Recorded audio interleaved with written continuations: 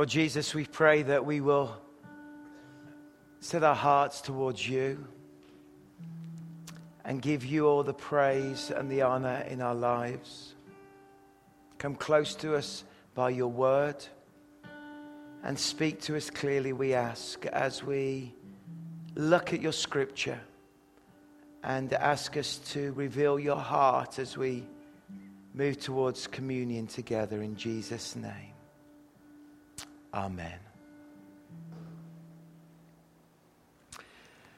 I'm going to invite our dear ushers to come forward and take up our tithes and offerings, opportunity for us to give. I want to say thank you again for those of you who supported the youth fundraiser. And of course, for those of you who know, I cycled and canoed all the way down to Osoyoos. We raised well over $33,000, which is fantastic. So what I'd love to do is, for a moment, I'm going to read some scripture to you. If you're visiting, we are on a journey, and that journey is working our way, because it's summer, lots of people are away, you've been on holiday, you're going on holiday. Indeed, you're traveling all over this great nation. I've just returned from Saskatchewan. I know how to have a good holiday. I'll tell you more about that in a few moments for our lovely immigrants from Saskatchewan who are with us. But Joshua chapter 1, we've been looking at the life of Abraham, looked at the life of Jacob, we looked at the life of Joseph, we looked at the life of Moses. And each weekend, because summer is summer, we try and deal with one Bible character and try and pull out a nugget and give you an overview. So if you're visiting, you feel a sense of momentum with the series. And also you can go online and watch the other series as Pastor Glenn and I have been preaching our way through this. But Joshua chapter 1. After the death of Moses, the servant of the Lord. I love that line, by the way. Moses is dead. And he says, he calls him the servant of the Lord. When you die, how do you want to be remembered? I would love to be remembered as the servant of the Lord. That I am God's servant, and the servant of the Lord is with me. And the servant, he is there, that he looks at me, and those glorious words of, well done, you good and faithful servant. The Lord said to Joshua, son of Nun, Moses' aide, Moses, my servant, is dead. Now then, you and all the people get ready to cross the Jordan River into the land I'm about to give them. To the Israelites, I will give you every place where you set your foot, as I promised Moses. Your territory will extend from the desert of Lebanon to the great river, the Euphrates, or the Hittite country and the Mediterranean Sea in the west. Israelites only ever managed that under the reign of David and Solomon, that particular geography. No one will be able to stand against all of you the days of your life. As I was with Moses, so I will be with you. I will never leave you nor forsake you. I will never leave you nor forsake you. Be strong and courageous, because you will lead these people to inherit the land I swore to their ancestors to give them. Be strong and very courageous. Be careful to obey all the law my servant Moses gave you. Do not turn from the right to the left, and you may be successful in wherever you go. Keep this book of the law always on your lips. Meditate on it day and night, so that you may be careful to do everything written in it. Then you will prosper and successful. Have I not commanded you? Be strong and courageous. Do not be afraid. Do not be discouraged, for the Lord your God will be with you wherever you go. Fabulous scripture, isn't it? Fabulous scripture. A picture and an image. Chapter 1 describes the great moment of moving forward.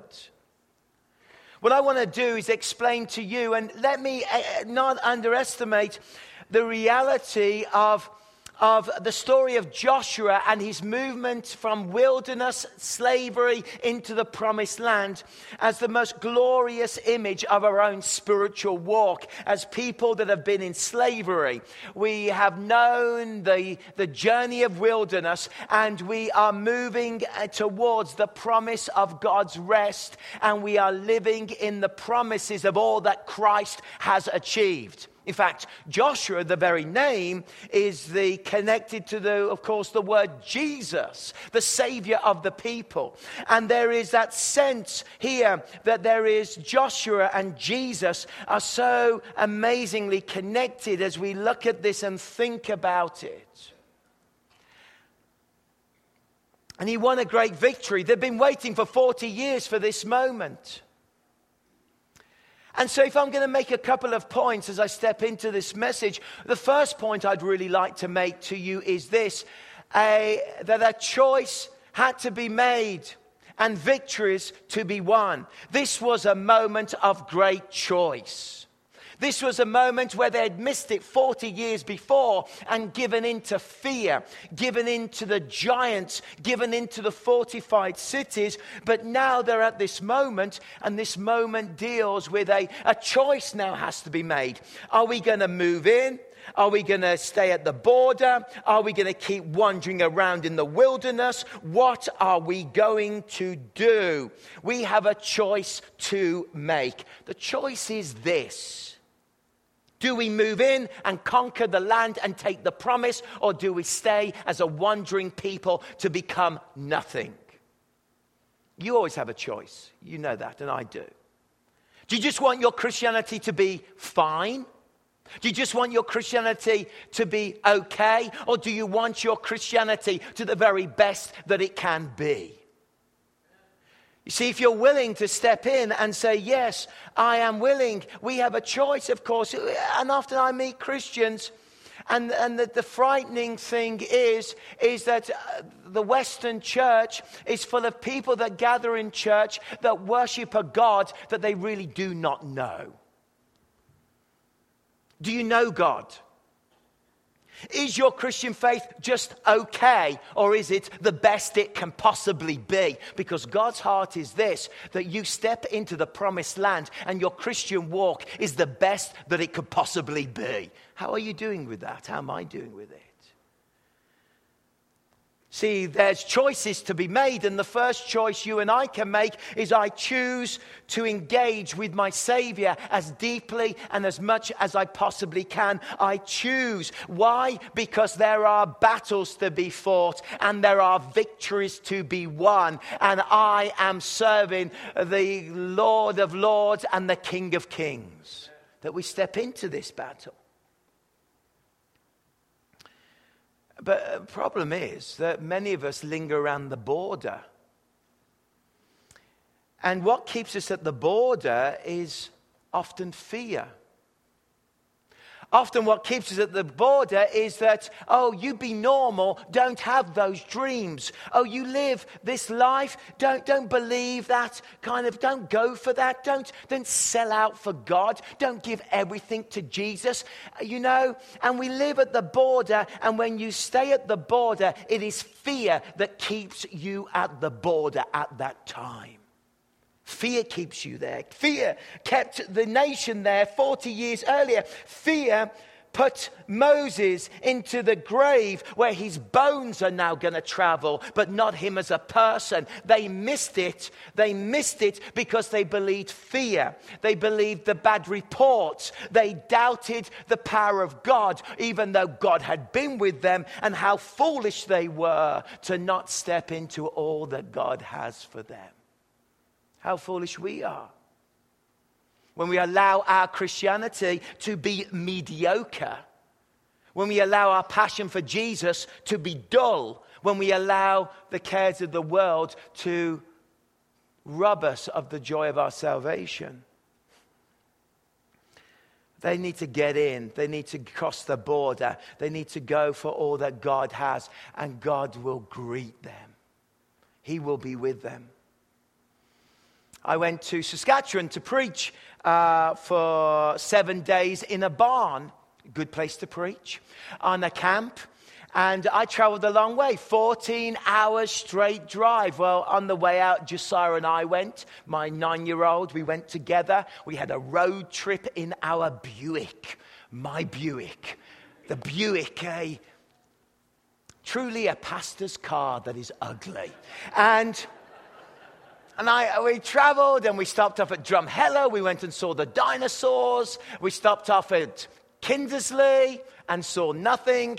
We stopped off at Rosetown and we visited the Dairy Queen. It doesn't get better than that. And we had a lovely 2-day drive out, and then I preached every morning to a packed hall, and then I drove home 14 hours straight. Now that's Canadian. Oh, I longed for those borders.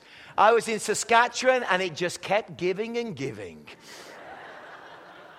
And then I said, look, Josiah, the most exciting moment, Alberta. Way!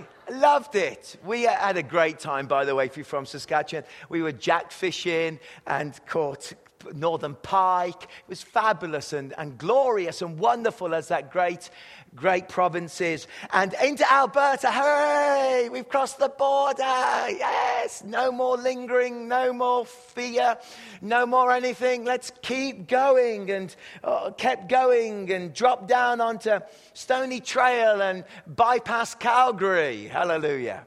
And happiness is Calgary in your rearview mirror. And so you go round. It can be used for anywhere. And then on, and then we're heading until finally, yes, that great and glorious moment, British Columbia. Greeted by the mountains, greeted by the border. It was a wonderful feeling to drive into Kelowna and see Kelowna and see the sign and to pull up and be greeted by my wife with her arms wide and loving. And I'm making that bit up because it was 2 a.m. in the morning and she was asleep. We're all on a journey. We're all got to cross borders. We've all got to make a decision whether we're going to make the right choice, and there's battles to be won. And he's going to go on from this great chapter 1 to declare, yes, yes. You see, we have to secondly live in confidence and the victory and the promises of God. Step out. This is a confidence chapter. It is a chapter that declares, yes, we're going to go for it. Be courageous. Be strong. Believe God. Go for this. Christianity needs a courageous heart. He needs a heart that Joshua is going to go and he's going to send the spies out again into Jericho, and they're going to meet Rahab. He's going to come back. They're going to step into the waters, chapter 3 of the Jordan, and the Jordan is going to stop. They're going to bring out stones in chapter 4 and build a great remembrance pile of 12 stones. They're going to circumcise the people because for a whole generation of men had not been circumcised. Not a pretty thought. And then he would meet the angel of the Lord and begin the battle to go to Jericho. You need confidence and courage to be a Christian today. We need that confidence and that strength to hold on to the promises of God, to hold on to what God said to Abraham, Isaac, and Jacob, that God spoke. And now Joshua, this momentous moment, they're going to cross into the promised land.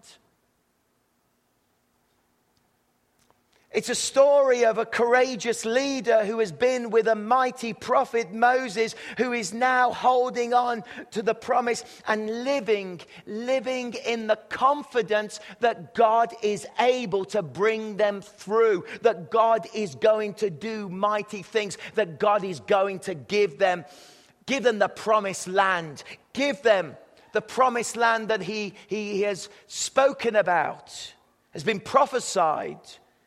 But they've got to fight every way. They've got to stare out. They've got to have that confidence that God is with them. And for many of us, we lose our Christian confidence. We face battles and enemies in our lives. But it comes to us, we have to be able to hold on to the promises of God and have that confidence at work within our lives and say, you know what? I'm going to keep going in this Christianity. I'm going to keep believing. I'm going to push on to the promise, because if God said it, I believe it, and he will do it. And my faith and salvation is at the core of who I am, and I'm going to show this courage to push forward. Ask the Lord to give you courage. I guess the third thing we can notice is that he had vision. So if the first one is about making right choices to cross the border, the choices we make affect the kind of Christianity we live in and have. If the second one is about the courage to hold on to the promises, the third point is about a vision of a larger, richer blessing to come. This leader needed a vision of what God could do, a vision of something great to take place, a vision of his blessings. He would stand there and gaze right out to the sea in the Mediterranean, to the land of Lebanon, across the Euphrates, from where the sun rises and the sun sets. He could look and see and say, if God has given us a great and rich inheritance, we've got to see it. We've got to step into it. We've got to be willing to reach out. And often what the Lord wants to do is change our vision.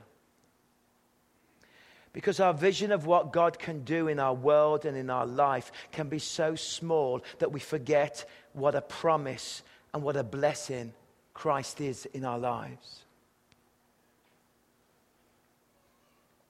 And so they sent the spies in chapter 2, and they saw Rahab. But when they came back, they reported yes. But this time there was no going back. There was no fear. They were going to go and they were going to take the land. And the fourth thing is this: stepping into God's mighty rest. Of course, Hebrews chapter 4 talks about this, stepping into God's rest, stepping into his salvation, knowing the rest of God in our lives. That is a most glorious picture. And I know that when I looked at these 4 points in prayer, and I've taken 10 minutes to run through them, and you know me, I could take 40 minutes to run through these.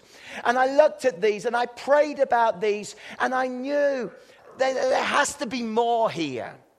Yes, the story is about stepping in to the promise. Yes, the story is about winning battles. Yes, the story is about holding on to past promises like our lives. Yes, the story is about living in the rest, in the peace, in the knowledge that God is able. And Hebrews says, do not follow their example of disobedience as they moaned and groaned and they grumbled.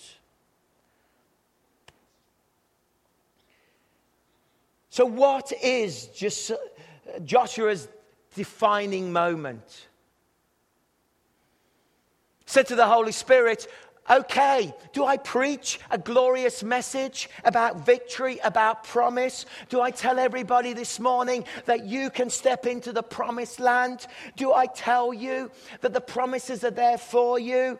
And yet I know your lives. I know some of you are battling with sickness. I know some of you are battling with family pain. I know some of you economically are struggling at the moment with the changes in economies. I know that some of you have deep hurts and wounds because of the way life has turned out. And should I just preach a victorious sermon and tell you it's all going to be okay? And Joshua won the land and you will win the land and everything's going to be great. Which I could do and would do, because the final victory is in Jesus. But I said, what is the answer here? What is the answer? How is it that Joshua achieved all of this? Where and how does one step in to the victory and the promise and the winning the battles? How do we step in? What is the key to all of this? You might not like the answer this morning. You might not like the answer, but the answer is fully biblical. When you look at the story of Joshua, the most powerful defining moment for Joshua is this moment. Chapter 5, and it's not on the notes because when I sent these notes through, I hadn't spent a day in prayer and wrestled with this. But the defining moment is this. So get ready. Chapter 5 and verse 13.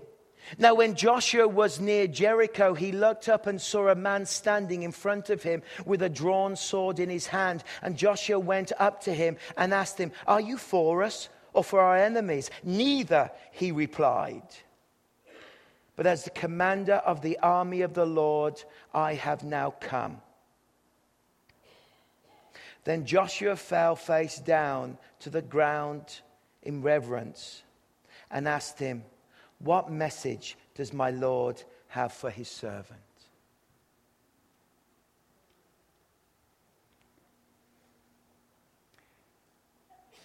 The key to winning the promised land is death. There's a number of graves and deaths in this story. There is the death of Moses, the servant, and the grave and the bringing of Moses and so on and so forth, and the story. There is the death of walking into the waters of Jordan in that period of time. Jordan was about 100 feet wide, but you would, at this time of year, it could be up to a mile wide with the floods. And they had to step into the water. And of course, Jordan speaks of baptism. It speaks of new beginnings. It speaks of taking the Ark of the Covenant into the water, stopping the water as far up as Adonai, and down, flowing down towards the Dead Sea. Pausing, as it were, in the waters and dying and standing there and trusting. And centuries later, Jesus himself would stand in the same waters and be baptized. And we would be commanded to walk into the waters of baptism, of death, of giving everything up. That's why you should be baptized, because it's an outward expression that you will no longer live, but Christ that lives within you. And I have died to Christ, and I will rise with him on the day of resurrection again. Waters of baptism. There's the death, the experience of death for all of the men in Israel who hadn't been circumcised for decades, and now the time of circumcision came. I think that was a moment of real sacrifice and death. But there's a moment here when Joshua had to get the right thing right. He had to die. What do I mean by death? Well, he had to give up himself and realize that it's not about him, but it's about God. Look at these words. He says, "Are you for us or our enemies?" "Neither," he replied. What an amazing answer. Neither. I mean, if this had been Egyptian ancient writing, they would have said, "We are with you, mighty Pharaoh. You are the best looking and the strongest and the fairest, and you can smite your enemies." If this had been Assyrian writing, it would have been the same, or Hittite writing. But they used the word neither. I mean, Joshua could have turned around and gone, "Well, okay, that's encouraging. I've come all this way, 40 years out of Egypt, and the angel of the Lord appears to me, and you say to me, 'Who are you for?' You're going to say, 'I'm with you, Joshua, and we're going to lop their heads off, and we're going to win the victory.' And you say, 'Neither.'" You see, the angel of the Lord is neither for Joshua or for the enemies. The angel of the Lord is for the Lord. This is the death moment. Because he's standing there, the glorious angel of the Lord. And of course, many of us who are Christ-centered, Christology, see this as Christ standing right there. And he's saying, listen. It's not about you, Joshua. It's not about your fame. It's not even about the nation's fame. It's not about the great victories you're going to win. It's about me standing and always doing 100% God's will. God first. God number one. I serve God. I'm the commander of the armies of the Lord. And my will is to do the will of the Father. And only the will of the Father is what I am called to do. Suddenly Joshua gets it. Suddenly he sees it, that it's not about his fame. It's not about even all of the great words. It's about God himself, 100% God. It's about the sovereign Lord. It's about the sovereign will of God. And when you get this right, for as the apostle taught, I no longer live, but Christ that lives in me. As he spoke, for I am crucified with Christ. I'm dead. I've been buried in baptism. I've given my life up. And when you die to yourself, you can see the promises of God come. When you lay everything down and you say it's about God, not about me, then you can see God's great deliverance. When you lie on the floor with your face before the sovereign, mighty, creator, living God, and you die to yourself, you will rise, because you will win battles, not because of your greatness, but because Christ is great. That's exactly the key. And he had to die at that moment. And this is his death moment.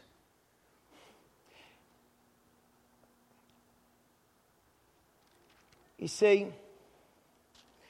one of the most frightening things in our Western churches today is that we feel entitled. God becomes almost, and I'm not against this, so let me talk extreme and then I'll balance it. God becomes our little, he gives us what we want. I'm entitled to this. You know, I can ask God and God will do this. And we're very blasé about our relationship with God. We can become very, I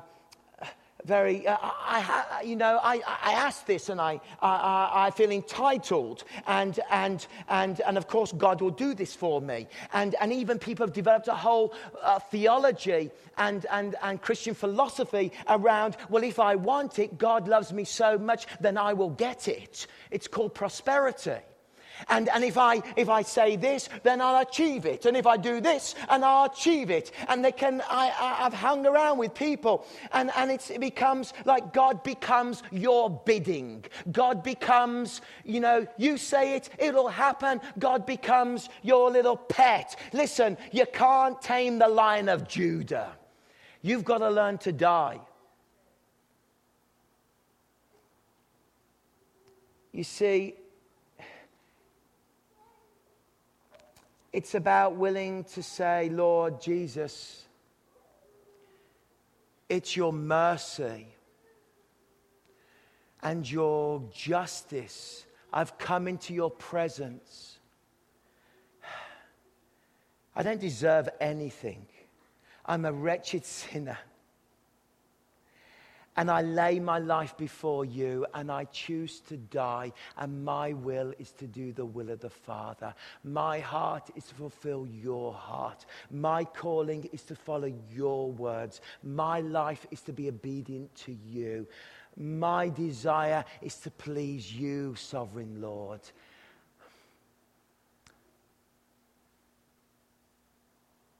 And when you start to look at it that way, boy, you're dying to self, and you can truly live in the presence of God's Spirit. See, Oprah said she was raised an evangelical, strong Christian background, but she said, I rejected the Christian God because I could not serve a God who desired to control me, and I had to give everything to that God. I'm sorry. The God we serve is sovereign. He's the King of all creation. He's the Lord of lords. He's the mighty Lord. He's our rock. He's our salvation. He's our fortress. He's the God that spoke the universe together, and He has given me life, and I will fall on my face before the living God, and I will die to myself because He is my sovereign Lord, and I give everything to Him.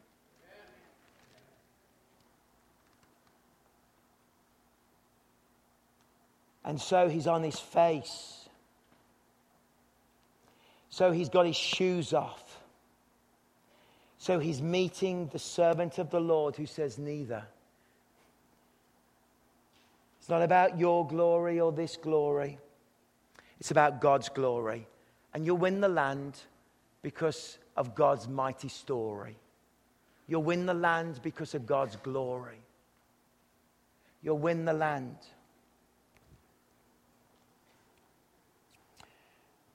And I want to encourage you.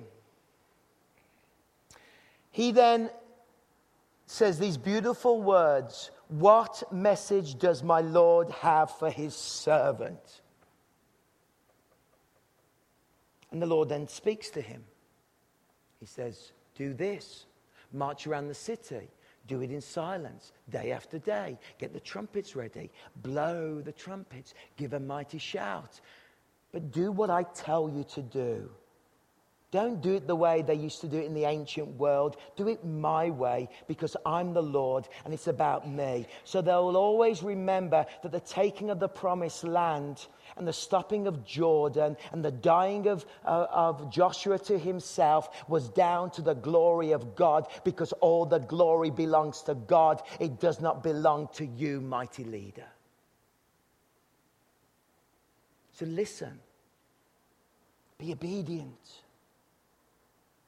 It's hard to die to self. It's hard to give it all up. It's hard to redefine your Christianity. It's hard to find yourself on the floor and realize that it's no longer about you, but it's about God. But the more you die and a seed goes into the ground, the more my first 4 points can apply to you. When I'm dead to myself, fear has no power over me anyway. And there are victories to be won and battles to be won, but I'm not winning them. God's winning them on my behalf. I'm His servant. When I hold on to His promises that He gives me, it's not for my glory, but it is for His glory. When I have a vision of the land, of all that God can do, the rich blessings and God's working, I don't want to do it for my glory, my riches. I want it for Jesus. His riches, His glory, treasures in heaven. This is where we die, because He died. And I want to invite you at this moment, as our servers take position, to now pray. Oh, there's a great victory in Christ Jesus in our salvation. But it all flows out of putting the sovereign Lord first in our lives and dying to ourselves. Friends, pause. Search your heart. Have you died to yourself today? Are you willing to give up your rights for the will of the King of Kings and the Lord of Lords? Whatever it may face in the future, are you willing to say, Jesus, number one? Jesus, you are the one. Lord, I pray that you will help us to give all of our lives in these moments of preparation. Even as those of you who are seated below come forward, see yourself walking into the Jordan. Remind yourself of your baptism commitment when you died to self and you lived for Christ. Remind yourself that you're not entitled. Remind yourself that you are loved by his mercy and grace. And you are welcomed as a child of God. And you are loved. But that is precious. So Lord, help us to die to ourselves. Even now I ask.